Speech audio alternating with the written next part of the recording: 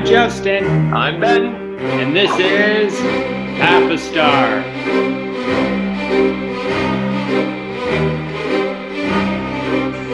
This is From Russia with Love from the hot public domain artist Huma Huma.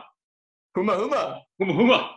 We like to begin each episode with a public domain track because music really sets the atmosphere and we don't want to pay for anything. So enjoy those Bandcamp hits, Uma Uma. All right, so we got a big show today, as has been every show that so far. I'm going to do a cooking segment.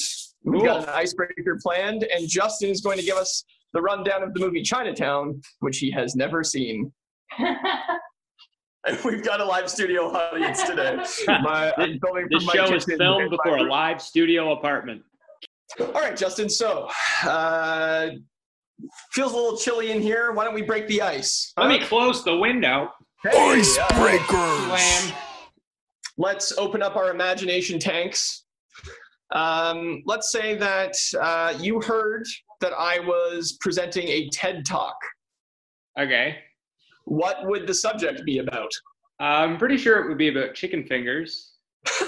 One of these days, I'm going to make an icebreaker where your answer isn't chicken fingers. I don't think that's possible. If you can live a life where chicken fingers isn't a possible answer for every conceivable question, then I will give another response and then leave. So would I be talking about, like, what makes a good chicken finger, or, like, how to make them? I think you would have a good Microsoft outline, like a PowerPoint of all the specs of a chicken finger. And I think you'll have budgeted for at least a 45-minute discussion with talkback, and you'll get no questions, and it'll round up to about 3 minutes. You'd end with looking dead into the camera and go, I think that's good, and then leave. If I was to walk down the street and see a poster for your TED Talk, I think what I would assume would be you talking for like a solid 3 hours about the virtues of AEW over WWE. I think I would weigh both scales. Yeah. You know, you don't want to look like an idiot when you're talking about wrestling. You gotta come in with your homework done. I'm a big wrestling fan, which is kind of a bummer. People look at me and they don't expect me to be a wrestling fan. I think they expect most wrestling fans to look like the human form of NASCAR. I was thinking about this. I'm really glad I'm not single, because I don't think I can bear to go on a date again and have to figure out the right time to tell them I'm a wrestling fan. To just like drop that bomb in. Because it's like, do it on the first date, it could potentially torpedo the whole thing. If you wait till like 8 dates, then it's like, it could, it's like, why are you hiding it? Are you ashamed? But then also, if you tell them and they're okay with it, it's like, oh shit, what do they have in their closet that's weirder than being a wrestling fan? When did you tell your current partner? I don't think there's a funny answer to that. Here on Half a Star, we do a segment where I try to pitch to Ben a half a star idea, a pitch. So this is a segment we call Justin Tries to Explain Things He Doesn't Understand, or Justin Ruins Art. This continues a long line of movie synopsises that you've given us. The first time you did Breakfast at Tiffany's, and the second time you did Sound of Music. Yep. Both of which were incorrect. But Sound of Music was actually pretty darn close. You've got the movie Chinatown for us. Chinatown. Now, the rules to this, anytime I'm giving my synopsis onto something I have no knowledge of, I have to say any priors, anything that might be influencing my imagination. All I know from the movie Chinatown, and we use the word "no" very loosely, I'm pretty sure the last line of the movie is, "Forget it, kid, it's Chinatown." That's all I know, and I don't know what it means. Chinatown, It's a gritty 80s crime drama. Private detectives Cagney and Lacey, they've got a private eye firm, and one of them's typing away at the typewriter. The other's looking out the window with a single shot of whiskey, just like, never gets any easier. And then, ding, ding, ding, ding, ding, a customer, or whatever they're called, a client, comes in, and it's a dame, as they call her. And she's wearing a big hat and like a lovely dress, and goes, "Is this the department of Cagney and Lacey?" Guys clean themselves up. "Why, yes, we are, miss. How can we help you?" Every time they talk, there's always like unnecessary S's at the end. Oh yeah, like they tend to pluralize everything. "How can we help you, ma'ams?" Yeah. Like, I've had the strangest condition. She's from the South, apparently. "I've had the strangest condition. My daddy's diamond has been stolen." And they're like, "Gadzooks, what happened?" Like, "Well, my father died recently, and he left me the Clouseau diamond, and it went missing at the grand unveiling." "The grand unveiling? Tell us more." "Well, it was in a little box, and we had a blanket over it. We were going to reveal it for dramatic effect. And then, boom, we removed it, and the diamond was gone, and it's worth $5 million. They're like, "That's a lot of money for right now." As she's explaining this whole diamond situation, there's a great deal of Chuck Jones, like awooga eyes and heart throbs and general howling. A gun goes off into the ceiling. So they're like, the Cagney and Lacey are on the case. They have to go. They have to find, they have to know who to talk to. They go to the projects and they meet up with their friend, Soft Eddie. And they call him Soft Eddie because he wears a complete suit but wears tennis shoes. So they go to his apartment and it's like, "Soft Eddie?" They're like, "I ain't saying nothing." He's like, "Hey, you got to talk, Soft Eddie." He's like, "Hey, I'm just running the books here. I'm going clean," because he's an accountant. They go into his room and they're like, "All right, Soft Eddie, we need to know, where's the diamond?" He's like, "I don't know nothing about no diamond." And they're like, "That's it." And he's wearing a bolo tie. And so they feed one end of the bolo tie into a pencil sharpener and begin to wind it up. They're like, "Where's the diamond?" He's like, "I'll never talk." And then, fine. It's the docks. At the docks, and they're between the two of them, they're smoking like 7 cigarettes. They got their flashlights. "We gotta find clues here for where the diamond is." And they see a guy putting boxes on the back of his boat, as you do. "Hey, you, stranger, we're looking for the diamond. Do you have any leads?" He goes, "Oh, the diamond. Well, maybe I can help you with a little bit of..." Throws the box at them, jumps in the back of the boat, takes off. Cagney and Lacey are like, "I think this guy might be a little fishy." Boat pun. "Lacey, you fall behind, I'll cut him off." So Lacey gets in a boat and they're going through a high-speed night boat chase. Takes place at night. Why would you solve crime during the day? Sure. No sense. So they're boat racing, and the perp, he tries to trick old Lacey with the old oil slick routine. Throws like a thing of oil out to try and slip him up on the water. I assume oil is still slippy on water. But then Cagney cuts off the perp in a big yacht, and then the little boat crashes into the yacht, and he's like treading water and wearing sunglasses. Cagney throws him a life preserver. He's like, "Need a hand?" The interior of the yacht, which is fine. He's all wet, and he's got like a little towel and a cup of cocoa. And they're like, "All right, spill it. Where is the diamond?" He's like, "I really shouldn't tell you this. This goes way deeper than you could ever think." And they're like, "Try us." "Well, I just got to say, the secret to the Clouseau diamond is..." Kablam!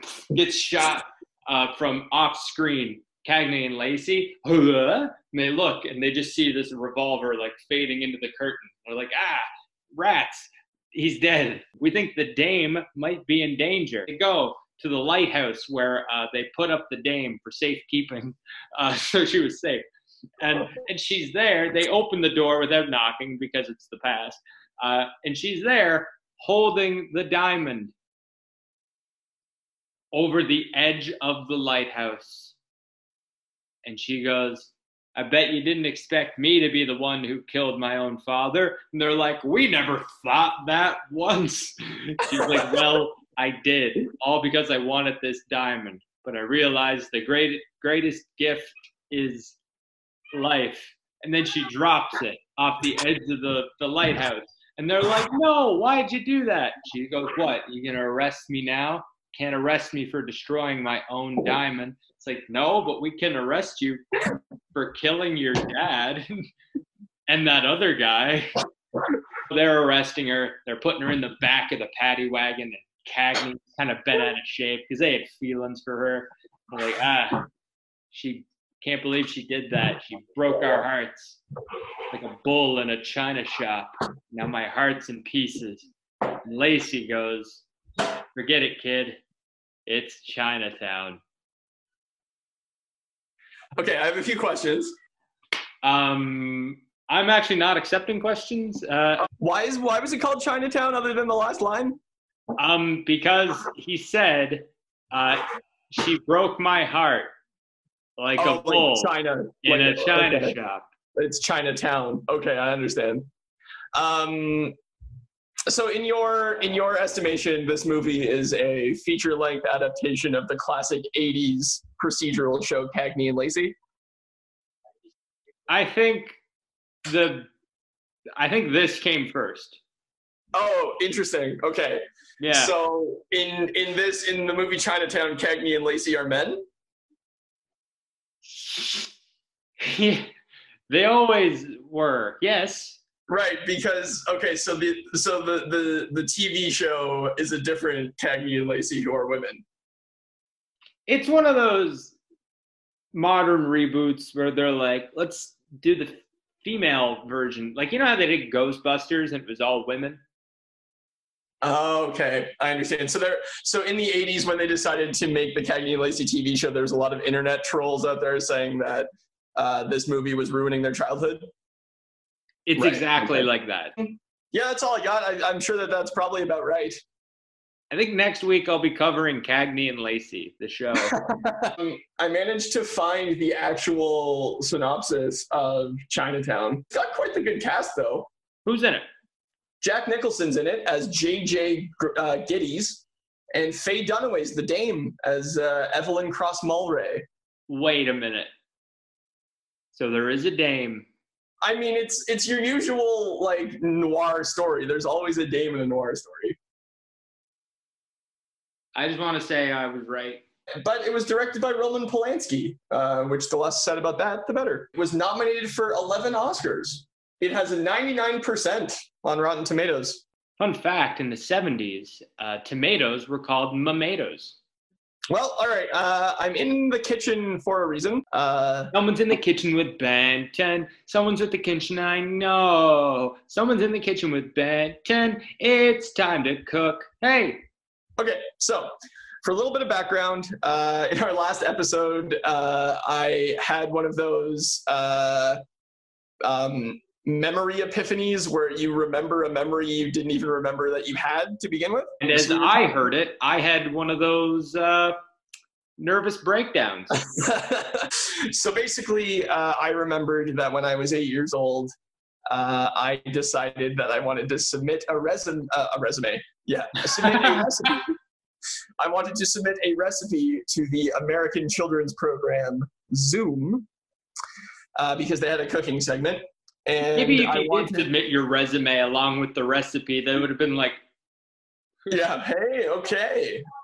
This guy played the Tin Soldier in his grade 1 Christmas concert. I'm trying to wave the resume because it's hot. So I submitted my recipe for a sandwich that I had lovingly termed the Joe Sloppy sandwich because ain't no copyright lawyers gonna get me. Sloppy Joe. Joe Sloppy. Yeah. Zoom did not take my recipe into consideration, and I was robbed of the opportunity to see like an 11-year-old kid named Pablo create this sandwich on television. So I thought it would be fun to recreate the sandwich here for our viewers today. And feel free to make this at home as I do as we go along. If the kids from Zoom are watching this now, fuck you. All right, so we're going to start very simple. We've got some whole wheat bread. Oh, there. 2 slices. 2 slices. It is a sandwich after all.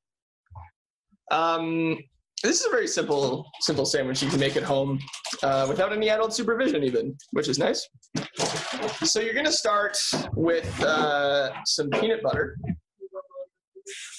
Hide that brand name. That's true, yeah. I like to leave part of the peanut butter smooth on the top. If you can kind of see what I'm doing there. That's just something I like to do. You don't have to do that. I believe that's called a fetish. Okay, so then you're just going to spread that on one piece of the bread. We don't have the budget for me to have done this earlier, so you're just going to have to make me. We're going to watch this in real time.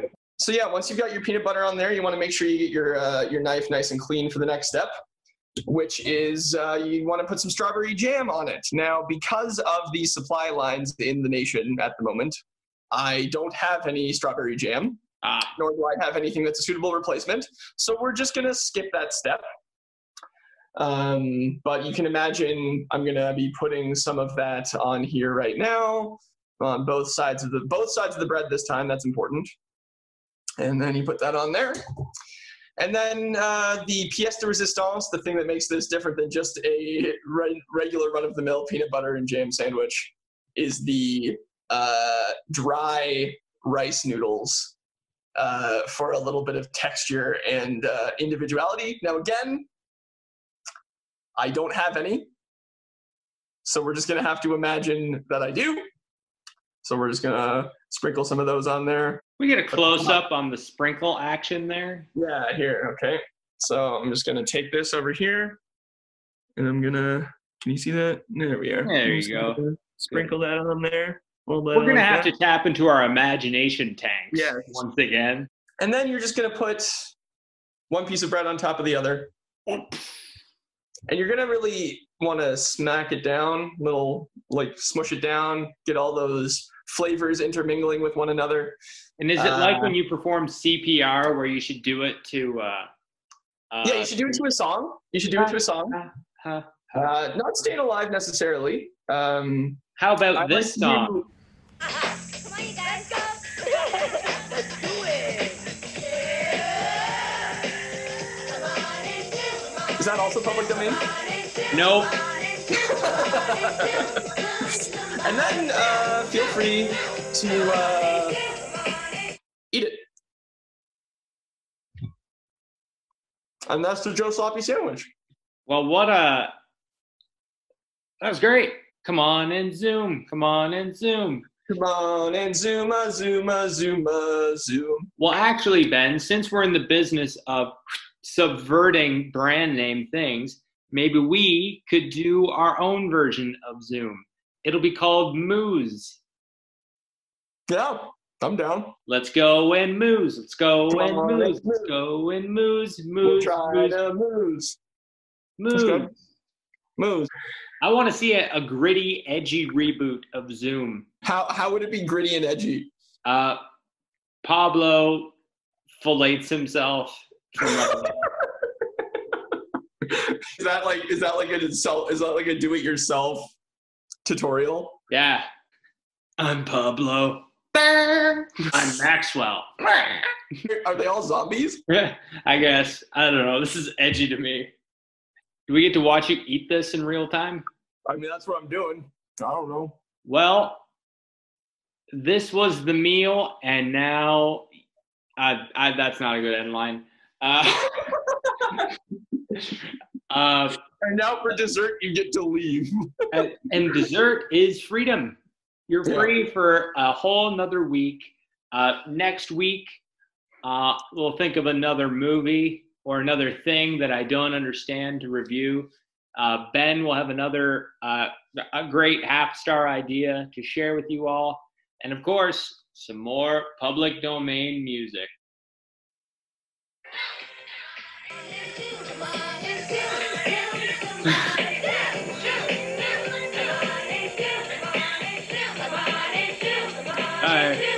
Bye. I like that we danced.